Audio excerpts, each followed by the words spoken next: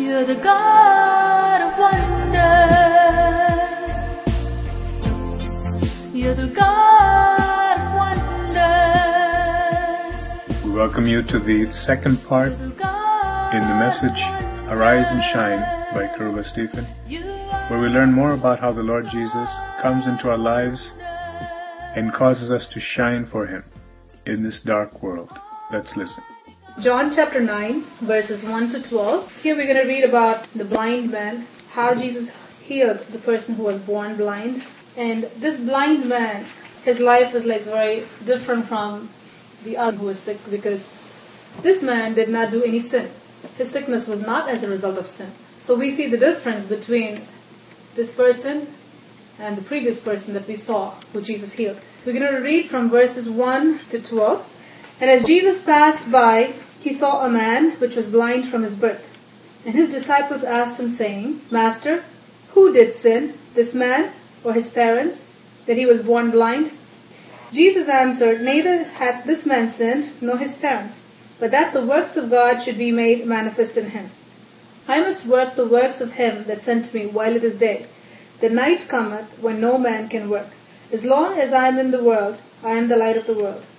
When he had thus spoken, he spat on the ground and made clay of the spittle, and he anointed the eyes of the blind man with the clay, and saith unto him, Go, wash in the pool of Siloam, which is by interpretation sent. He went his way, therefore, and washed, and came seeing.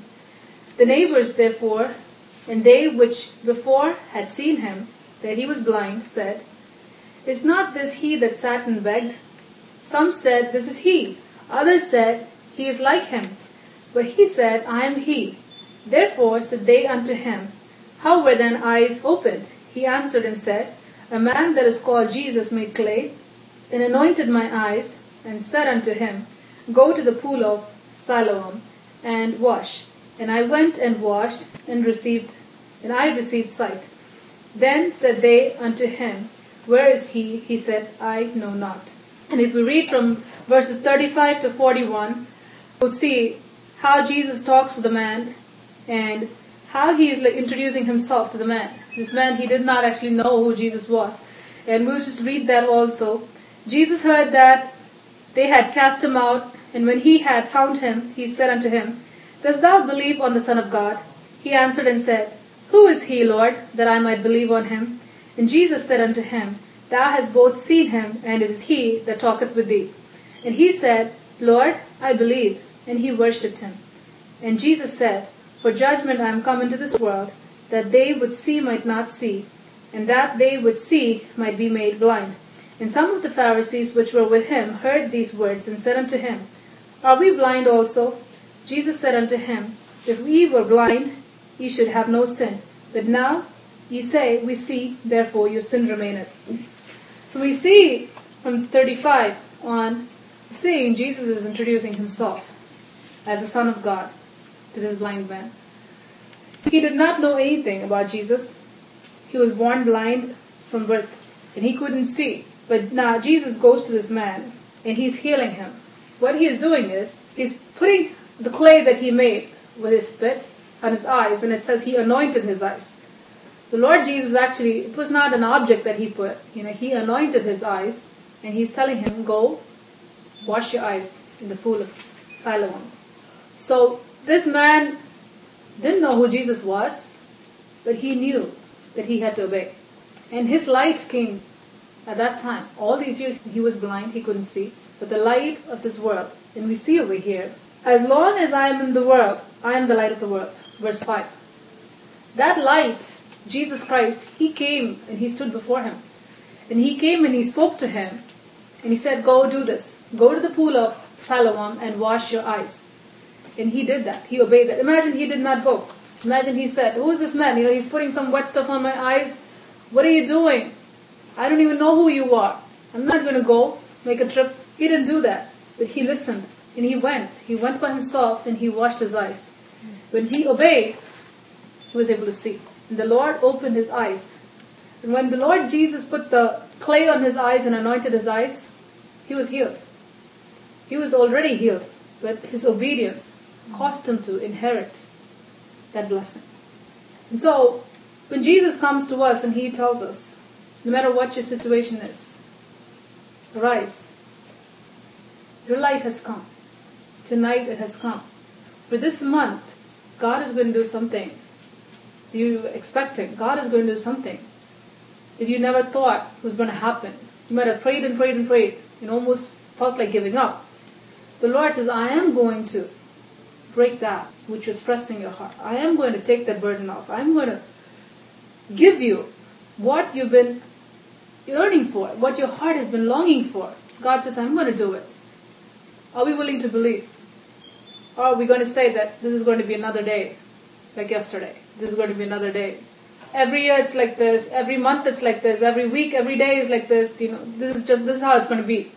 Are we going to settle for that? Or when Jesus comes to us and says, arise, your light is come.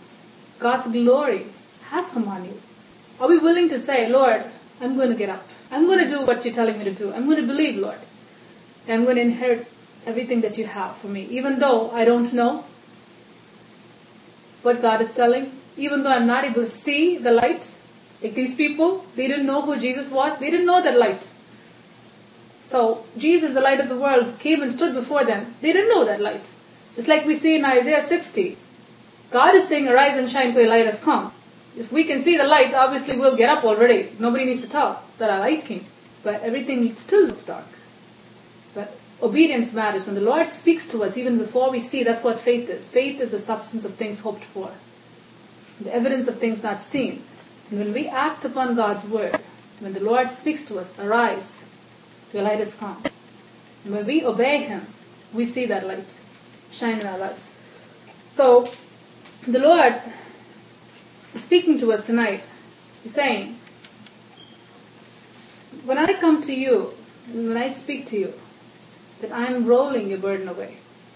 I am taking your sorrow away. I'm going to take away the thing that has been weighing heavy on your shoulders, that yoke that was not from me. I'm going to remove that. I'm here. I'm the light. I'm going to take the darkness away. And God says, arise. That's an act of faith. The man who could not get up, who was there 38 years, he could not get up. But he got up. When the Lord said, arise, he got up. Because he believed.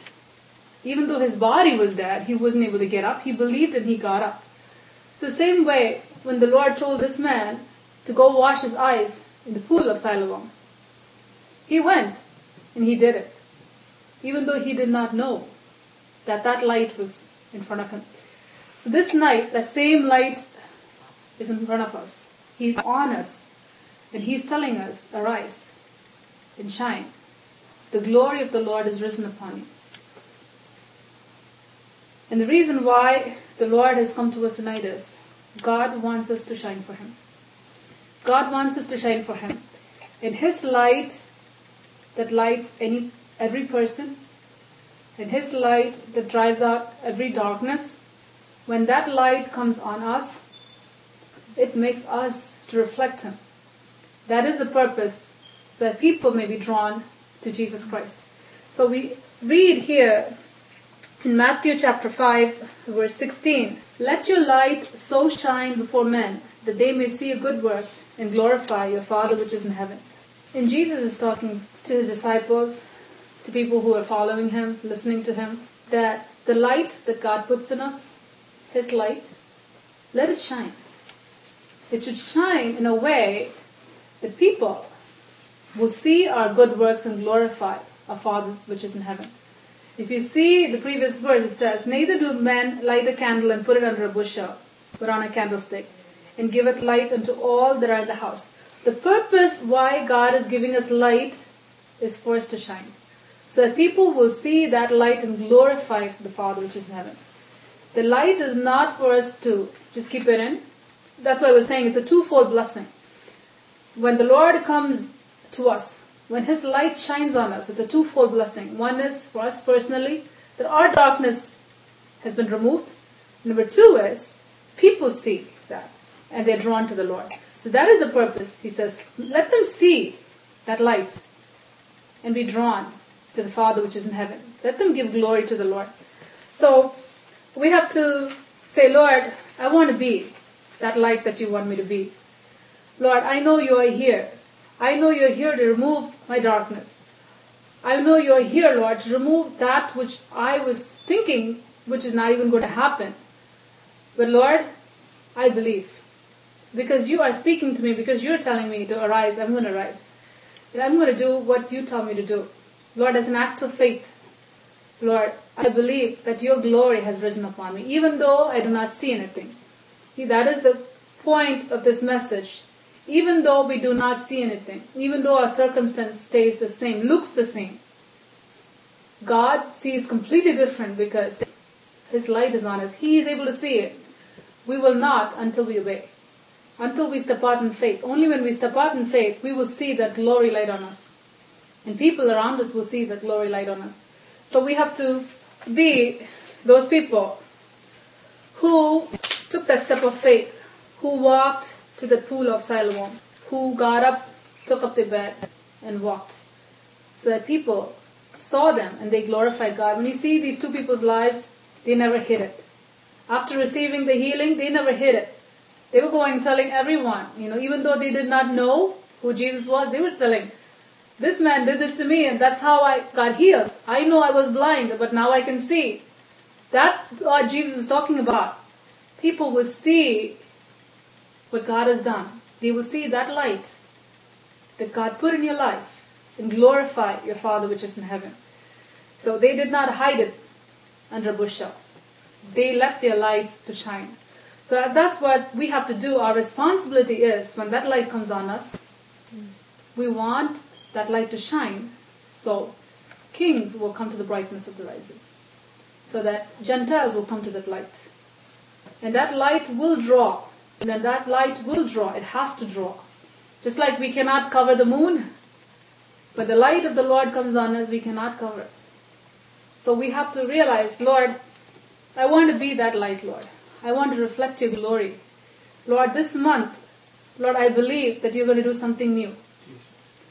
Lord, I believe what has been stagnant in my life, Lord, you're going to move that for me.